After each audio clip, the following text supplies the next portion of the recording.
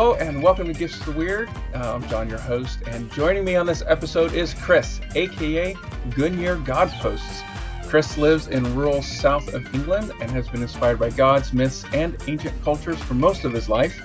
For the past 10 years, he has been passionately carving godposts and giving something very ancient and sacred a place in the modern world. We will talk about what a godpost is, because some people may not know, but here we go. You can find Chris on Facebook and Instagram as Gungnir Godposts, and you can support him via Patreon for as little as £1 per month. And just look for Gungnir, that's Gungnir, and it should come up very easily. Chris, welcome to the podcast. Thanks very much for having me, John. Very happy to be here talking to you. Yeah, me too. I've been following you for a number of years now. I don't remember when I first found you, maybe 2018 or something like that. But yeah, it's been a while. You have indeed. It's been a lot of fun. So first of all, how are you inspired by the gods growing up?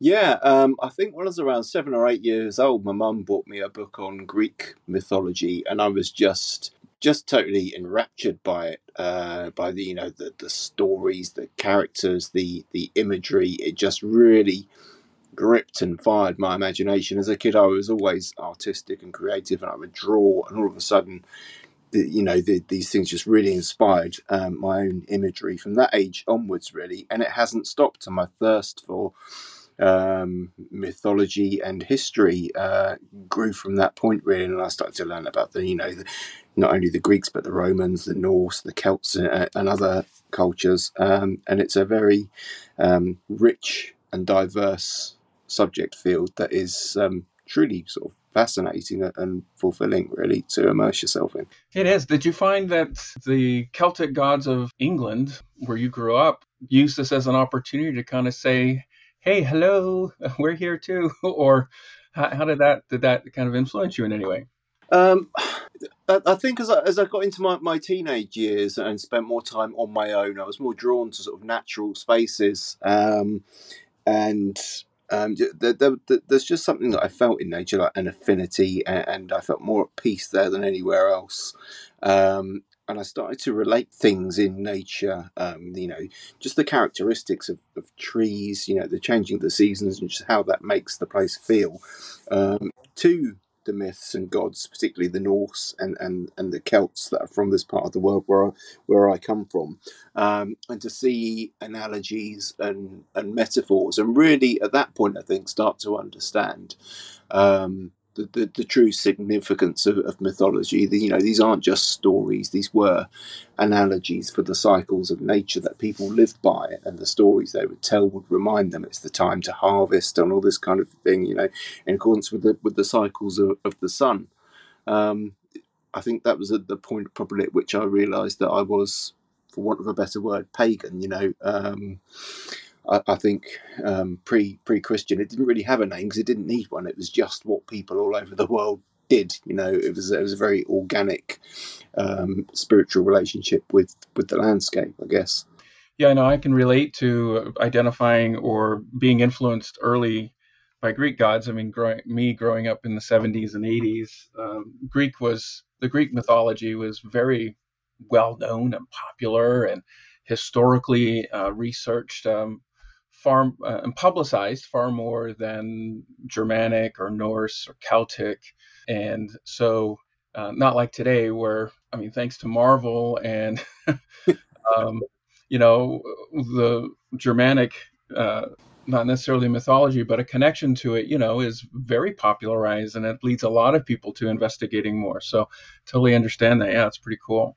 Yeah, absolutely. I think modern media has had a part to play in the popularity of particularly Norse mythology with TV shows like the Vikings. Personally, not a fan of it, but I know it brought a lot of people to discover the culture and the history and the gods, and that in itself can't be a bad thing, I don't think. But like you were saying, growing up in the 70s and 80s, this was before the days of the internet and before the days when everyone had a computer in their home. So if you wanted to find stuff out, you had to work pretty hard to find it, Yeah, most of the times it was going down narrow aisles in libraries and finding the old books, leather bound, flaking dust and whatnot. Uh, Exactly. Yeah. yeah, it was definitely something of interest. Or for me, a big part of it that got my interest going was comic books. I used to read Wonder Woman and Avengers and Thor and all that. So, but Right. the Greek was far more prevalent back then. So, Of course.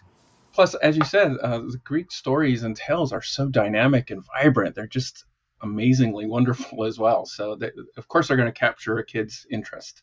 Yeah. Yeah. And this is what they were written and designed for. That long before the advent of television or cinema or anything like that. People would sit around a fire and be told these amazing stories with these larger than life characters, and it enraptured people and sort of captured their imaginations. Yeah, that's pretty cool. Very interesting. And there's a lot of stories throughout all of our pantheons and cultures like that as well. So it's really great that nowadays a lot of those stories are becoming more available and accessible in other forms. Yeah, yeah, absolutely. I think the parallels are something that I've always found really fascinating. Almost within almost every culture within the world, there are sky fathers and earth mothers and gods of love and war and death and kind of demigod, almost superhero like characters that they just seem universal, which I think is really fascinating from one side of the globe to the other. All these characters kind of pervade through their mythology and their culture. I find that very interesting as well. Probably about 10 years ago, I was doing a paper or writing something thinking about that very topic. And I was just kind of just thinking, wow, this is really cool. All the way from the Philippine Islands and the Pacific Ocean to cultures in South America to cultures in North America and Africa, and think there was this like similar. Oh, it was I was looking up some stuff about like a Day of the Dead type celebration and honoring of ancestors, and Uh-huh. all over the world there was some similar events that had popped up amongst those cultures, and sometimes a lot of it was kind of at a similar time frame, which I also found very intriguing and interesting. It is. It's fascinating. So that's great, and I'm sure a lot of people identify with a very similar way of connecting to gods and mythologies and ancient cultures. So thanks for sharing that with us. So you mentioned that your carving is pretty much a relatively recent in your life experience, 10 years or so. Yeah, What yeah, got you interested in carving and using that as an expression of your artistic? yeah. It's a funny story, really. I guess as I kind of came up my teenage years into early adulthood, I drifted away from art and creativity for a little while until I was walking down a street and I saw a guy painting in a shop window, and I stopped and I watched him, and he kind of beckoned me inside, and we got chatting, and he said, "Have you ever drawn, painted?" And I said, "Yeah, I used to. I don't anymore." And he said, "You've got to start. You must start again. You promised me you'll go home and you'll start again." And I did. And I went straight back into those themes, gods and monsters and all this kind of stuff, and I never really stopped. And I found that my style was developing into this blocky, chiseled kind of form that just made me think, I wonder what that would look like in 3D as a sculpture. Maybe I'll try it one day. And one day I was clearing out my shed, chucking out all the junk, and there was just this piece of pine lying on the floor that was about the right size for a Godpost. And I saw it and I thought, I'm going to give it a try. I had a knife and a very basic chisel, and I just went to work on this little piece of pine and created my very first and still my most treasured piece, a little Thor. And he turned out pretty good. As I got more and more familiar with the process, I started to push myself a little bit more in terms of what I could accomplish with curved lines, etc. And I posted the finished piece up on social media for a few of my friends to see, and they said, "Wow, that's really cool. Would you mind doing me one?" And I did them one, and they showed it to their friends, and their friends got in touch with me and said, "Hi, I'm a friend of so and so. You did this for them. Could you do me one?" And it's just kind of gone from there. And 10 years later, I've done hundreds, absolutely hundreds, and they're all over the world. And I absolutely love it. It just brings me so much peace and fulfillment, and you just get so much from it. You learn so much about the gods, about their stories, which are in turn reflections of human nature. So you learn about yourself as well. And firstly, I never imagined that I would be carving Godposts on the scale that I have done. And secondly, I never imagined that it would give me as much as it has. I absolutely love it. That's one of the beautiful things about your work that I think shows through, is that you do love it. You're not just doing this to churn out pieces for production, and each one is lovingly carved and cared about as you go through it. So, and that shows because, well, we're very lucky to, when we follow you either on Patreon and support you that way, or follow you on Instagram and Facebook, that you often will post the process of a piece, and so we get to see it sometimes from the drawing concept Uh-huh. to it being on when you put it on the block, and then as you're carving it out and stuff. So that's really cool.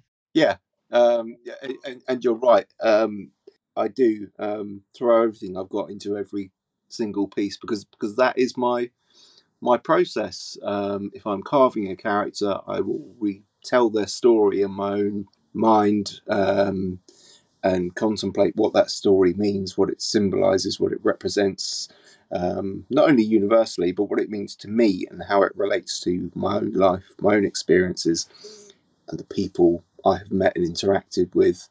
And all of that will have some part in the forming of that piece. So, whilst there are similarities with every piece, no two are ever quite the same.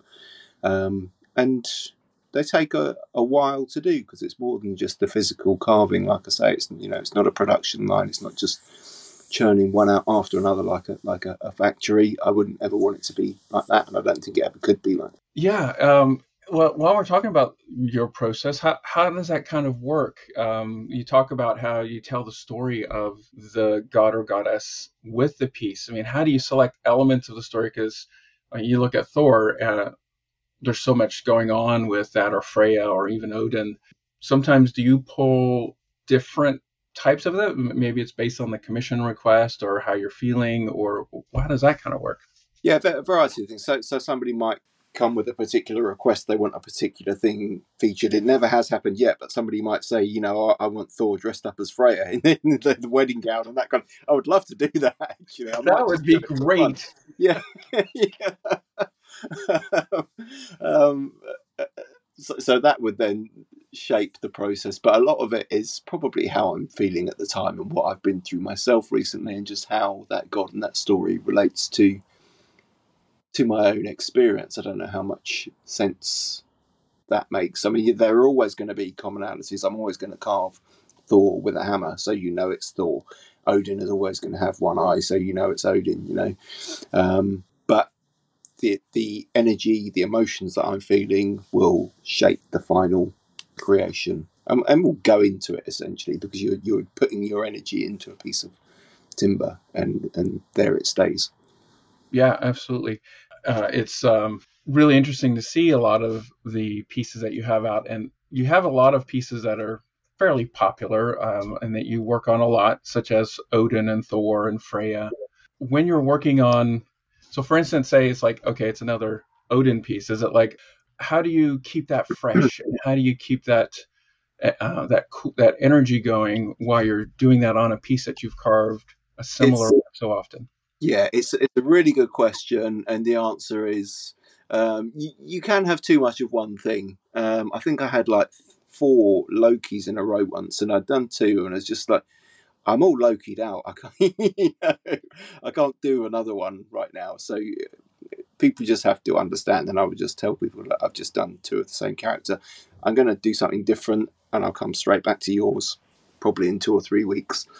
And people, I've got to say, my patrons are all pretty good with that. They understand the process and that it takes time, and that whilst I won't hang about and dawdle, it will happen when the time is right and not before. Yeah. Yeah, no, I can understand that because it is a lot of energy that you're putting into it, and you got to keep that variety, that interest as a creative person. You absolutely have, and immersing yourself in too much of the same energy. And the same goes with Odin. He's a vast and heavy character. I couldn't sit and carve Odin 4 times, one after another.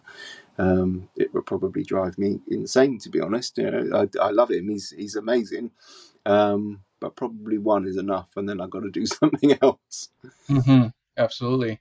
Yeah. So, is there, do you have any gods or goddesses that you haven't worked with, or that you've worked with very little in a carving that you think you might like to work on, aside from Thor in a bridal gown?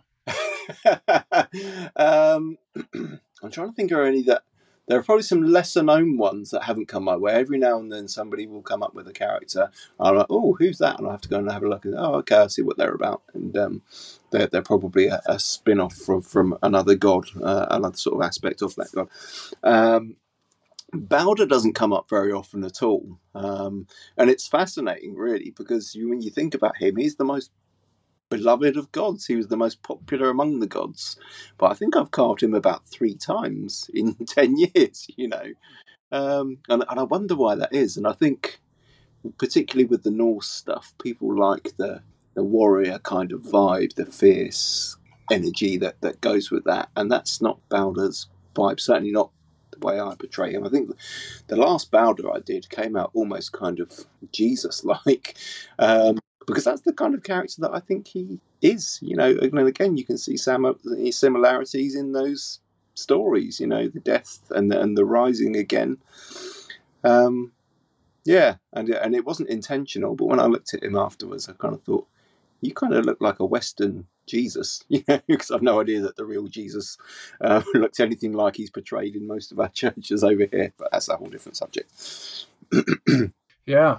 Well, how's working with these pieces so often and their energies? Do you find that they've opened up a connection that you didn't have before, or has it kind of brought you in closer than before when you started carving? Yeah, both of that. It's certainly deepened my connection and understanding of probably all the gods.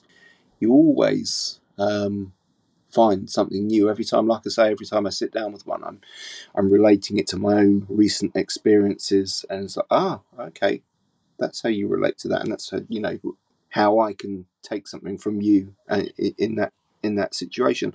Loki, in particular, is one that when I started out on the path, I was quite superstitious about him. I treated him a bit like the bad guy, kind of like the Christian devil, like a lot of people do. But as time has gone by, and as I've matured, I found that he's a much more complex and tragic character than that.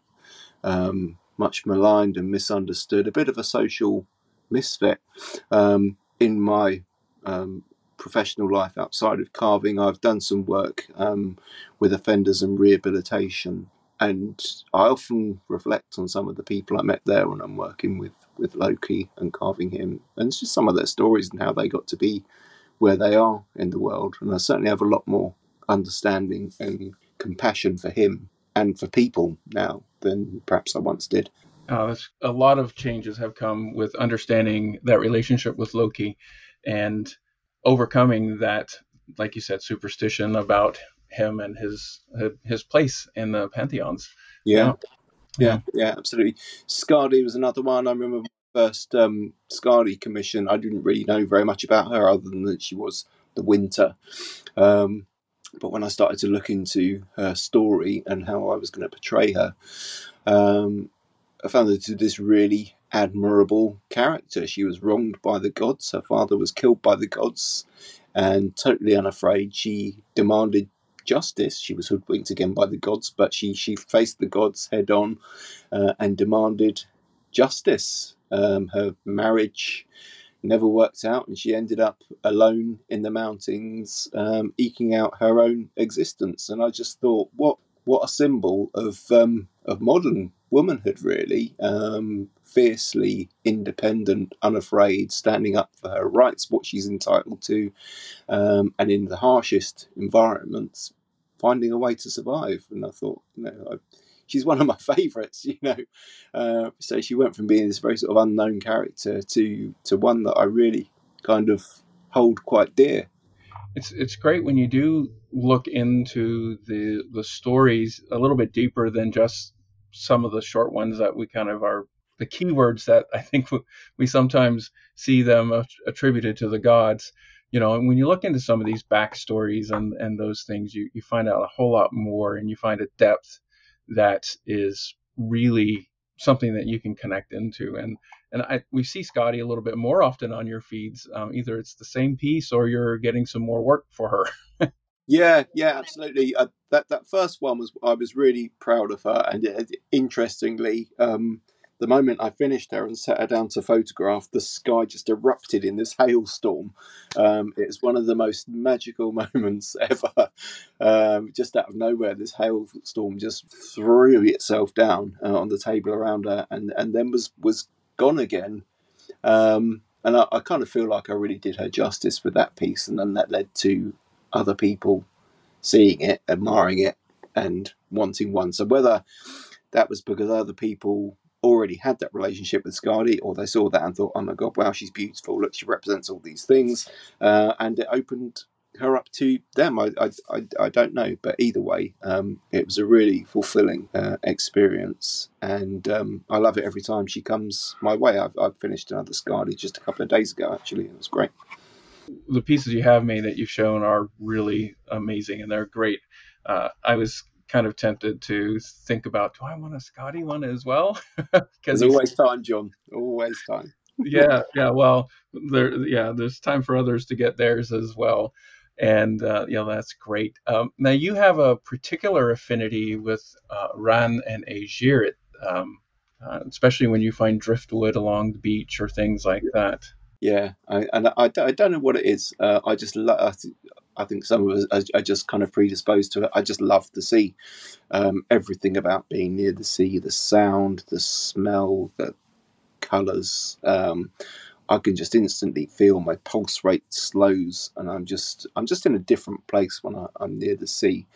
And Ran in particular, I always see the sea as quite a feminine um, entity. She's beautiful. She can be very calming and very soothing, but she can be furious, merciless, and utterly ruthless at the same time.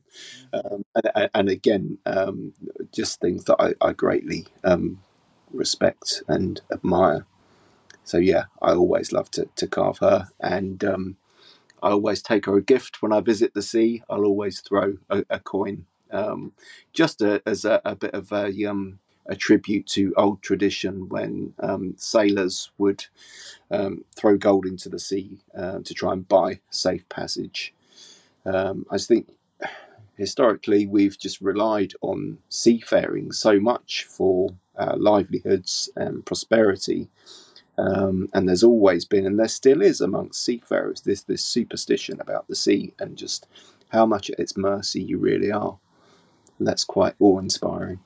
Yeah, having been a sailor in my younger days with the military, it is quite a respect is given to the sea. Yeah, Because it can be smooth as glass one minute, and then a few hours later, you're hanging on to your life as your ship is tossed back and forth.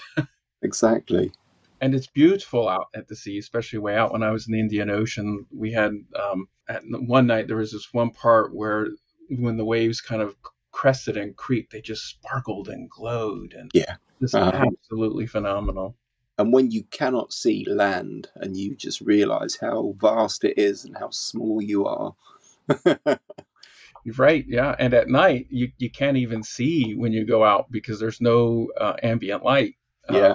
When we're on the military, all of our outer lights are doused because we don't want people to see us. So you go out there, the only way you can see like anything aside from the stars is if you put your hand up, and then it just kind of blocks the stars coming through. It was just amazing at how dark it was, and how Yeah. One but ex- yet how beautiful it was too, and serene. So yeah, that was great. So one of the things, and continue on about the process and getting to know the different characters that you work with. Now, I love how your process is not finite, meaning you're open to being inspired or changed. For instance, recently when you was working on a goddess piece and it wasn't working out, and you put it on the fire bin, and then it kind of reached out to you and said, "Hey, I have other plans." What now, was that the one you named the Red Queen? So the Red Queen was a daughter of that one. I'll never let that one go. Yeah, that was quite a story. She was. I hadn't really given her an identity. I had this piece of timber in my hand, and I thought there's a goddess in there, and I'm going to carve her. And the proportions, they just weren't quite right. There was just something about, I'd given her a crown and it just sat a bit too high, and something about it wasn't quite right. So I can't do anything with this. I hadn't carved any facial details, so I'm not even going to bother with that. I'm just going to put it on the fire and it can go. Um, and I put her on my pile of firewood, and a couple of hours later I sat down to my lunch. I hadn't lit the fire at that point. And I was just looking at her, or she was kind of calling for my attention, and I just saw her sat there on that stack of firewood, and it just made me think of all the women in history who were burned as witches in that moment. And it was quite a horrific moment. Um, just a real feeling of empathy, and I can feel myself welling up talking about it now, where she was almost screaming and begging not to be burned, and I just snatched her out of there straight away and set her on my goddess altar, and she has stayed there ever since as a symbol of that, really. And yeah, from there, other ideas were born. I've now produced this series of faceless goddess pieces to represent the divinity within womanhood. I think as going back to a personal level, I was raised almost entirely by women in my childhood. So I, not wanting to make myself sound in any way special, but I do have a great deal of respect and admiration for the role and the evolving role of women in our world. And that piece was kind of a tribute to all of womanhood, really. And by not giving her a face, she was universal. She was any woman and every woman all at once. So that the pieces I then created from that idea, I've then allowed to go to patrons and to other parts of the world.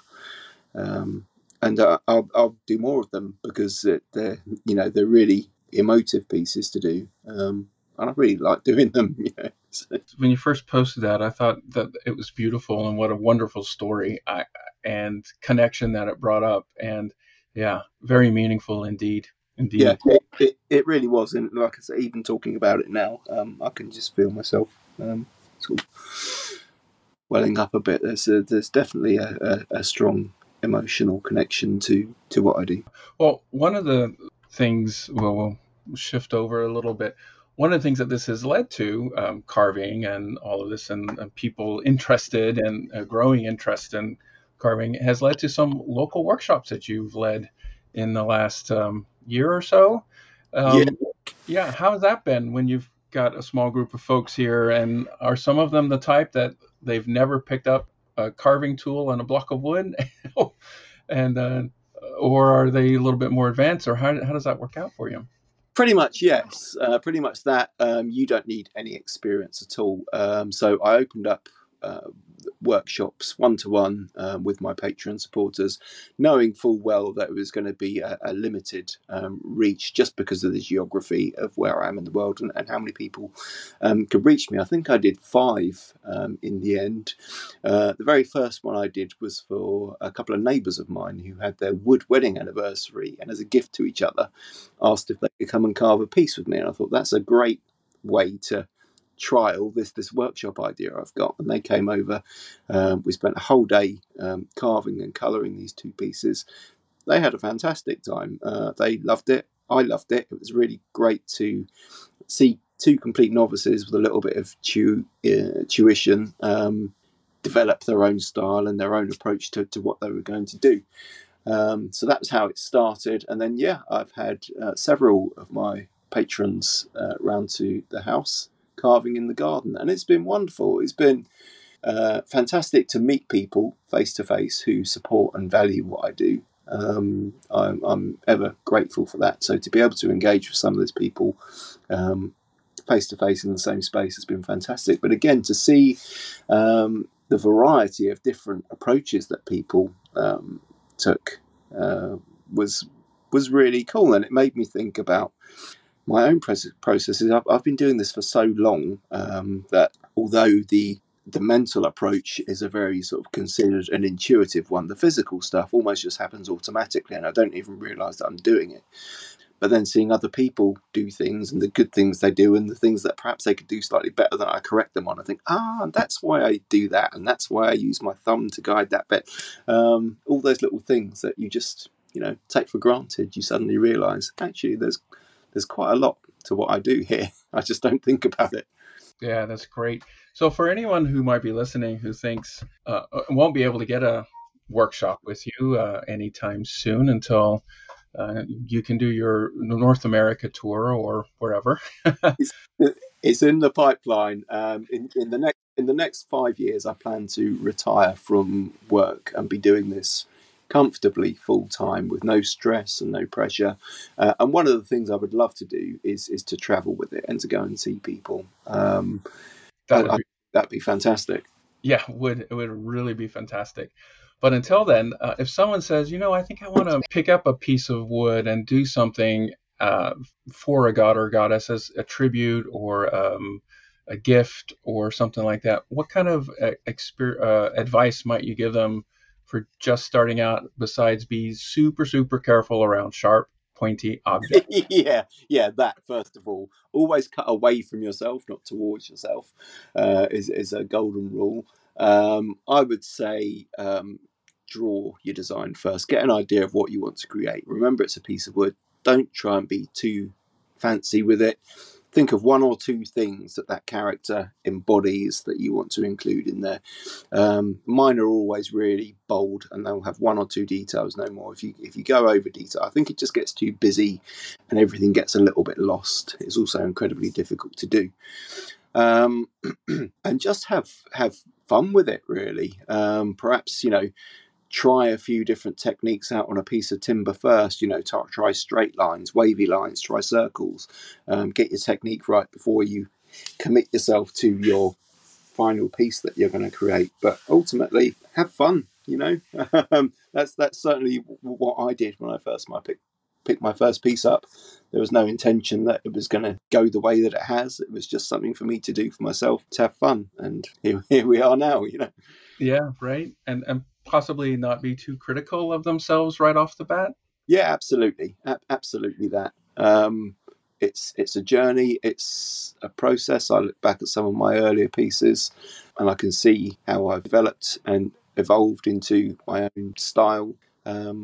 Yeah, I think every piece has a value because it's a step on your journey. And I do want to mention that I think there is a value to doing something similar on your own. I mean, I love getting a piece from you for, like, I have my Nihilenia piece, which I absolutely treasure. It's in my foyer of my house. So it's the first thing that people see when they come in. But it's also, I had a very big thing I was working on, and I was just really concerned about it getting through, and it was about a process of a journey of a sort. And so I reached out to Nihilenia and said, "Hey, if you help me get this resolved in this manner that I want it to be resolved, I will make a God post." And I think you kind of inspired me because I think it was about that time that I had probably found you. And I'll make a God post. And not like you, I wasn't going to carve it, but I was dabbling with wood burning stuff. I was making runes and Yeah, that. I'll wood burn a piece of wood for you. And so the time came, the thing that I was working on did end in the way that it should go. And I was like, wow, I have this commitment to make now.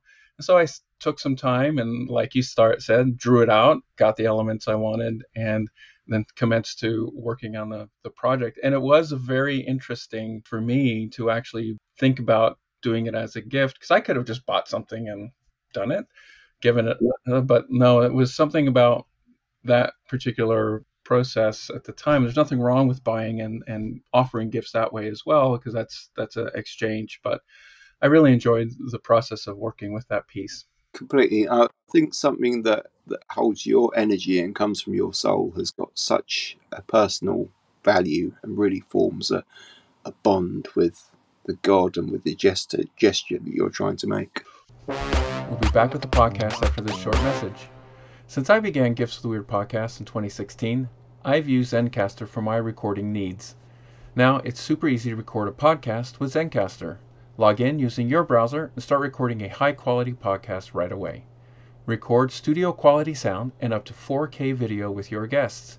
Feel a sense of zen, knowing Zencastr's multi-layered backups ensure you always have your recordings in the highest quality, even if the connection is unstable. Go to zencastr.com/pricing and use my gift code, Gifts of the Weird, and you'll get a 30% off for your first month of any Zencastr paid plan. I want you to have the same easy experience that I do for all my podcasting and content needs. It's time to share your story. And now, back to the episode. So one of the other things that I've noticed you've been dabbling in lately, which has been kind of fun, is mead. Tell us about your journey and learning about meads and drinking and tasting and experiencing them. Yeah, so I've always liked mead. I think it's the earliest alcoholic drink known to man. And there's something about that people have been drinking it for thousands of years that gives it a certain appeal. Through my carving, etc., I got to know a few people who are mead makers. A very good friend of mine makes particularly good mead and keeps me in fairly good supply. I'm sure.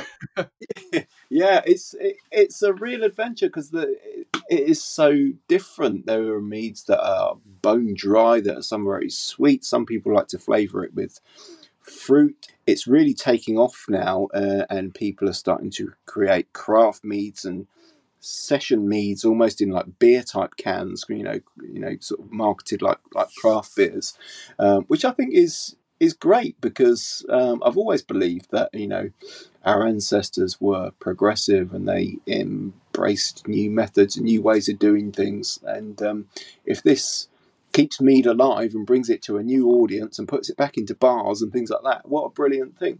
And I've tried some really good ones, some really good sort of 5% sort of sparkling meads and stuff have really impressed me. Yeah, so it's quite an adventure, and it's something that I always look forward to trying a new bottle. I agree with you, and I do enjoy when you share stuff on your socials with us, because it's like I can't get it because it's all the way in usually Yeah, there, but alcohol and international shipment doesn't really work because of like laws and taxes and all those kind of things. But I was approached last year by Afon Mel, who are a Welsh mead producer, and one that I've always held in particularly high regard in terms of what they do, and asked if I would be one of their mediators, i.e. a reviewer of their meads, which I was really kind of flattered with, to be honest, that they would consider approaching me for something like that, and I pretty much bit their arm off at the opportunity. Uh, so every few months, Afon Mel will send me a bottle of mead from their range and ask me to taste it and write a few words about it, and I do so with great enthusiasm. The last one I had from them was their Gungnir from their Mead Hall range, which is their very sort of Viking themed range, and it is the best mead I've ever tasted. Frankly, wow. I'm not just saying that they give it to me for free. I've gone straight back and bought another bottle. Really rich, complex, and I wrote a review on it. And within that review, I kind of reflected on the fact that particular mead, it's named after a god, and much like carving the gods, I think they really captured some of his character within it, the depth, the richness, and the complexity. So I could really kind of respect that craft. Yeah, mead making in the United States, where I'm based, is also taking off like crazy. And what a time to be alive. Yeah, it is, isn't it? So what does Chris like to do outside of carving, either on your own or with your family? I love the gym. The gym keeps me sane. I've always been into sports and martial arts and stuff like that in my younger life. I played your version of football, American football, until my mid-30s, when my body decided that was no longer going to be viable.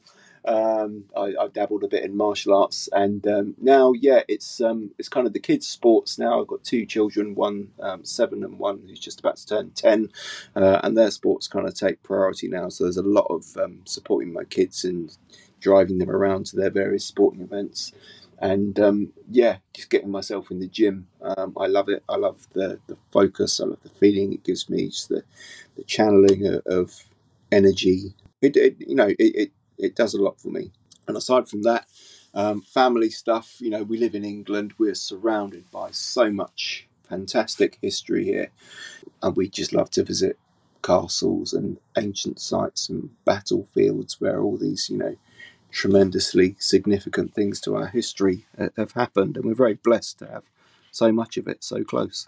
Well, yeah, my few trips to England have always been phenomenal. I've really enjoyed them all the time. It's I think there's a tendency to take it for granted, but we do. We live in a wonderful country, really.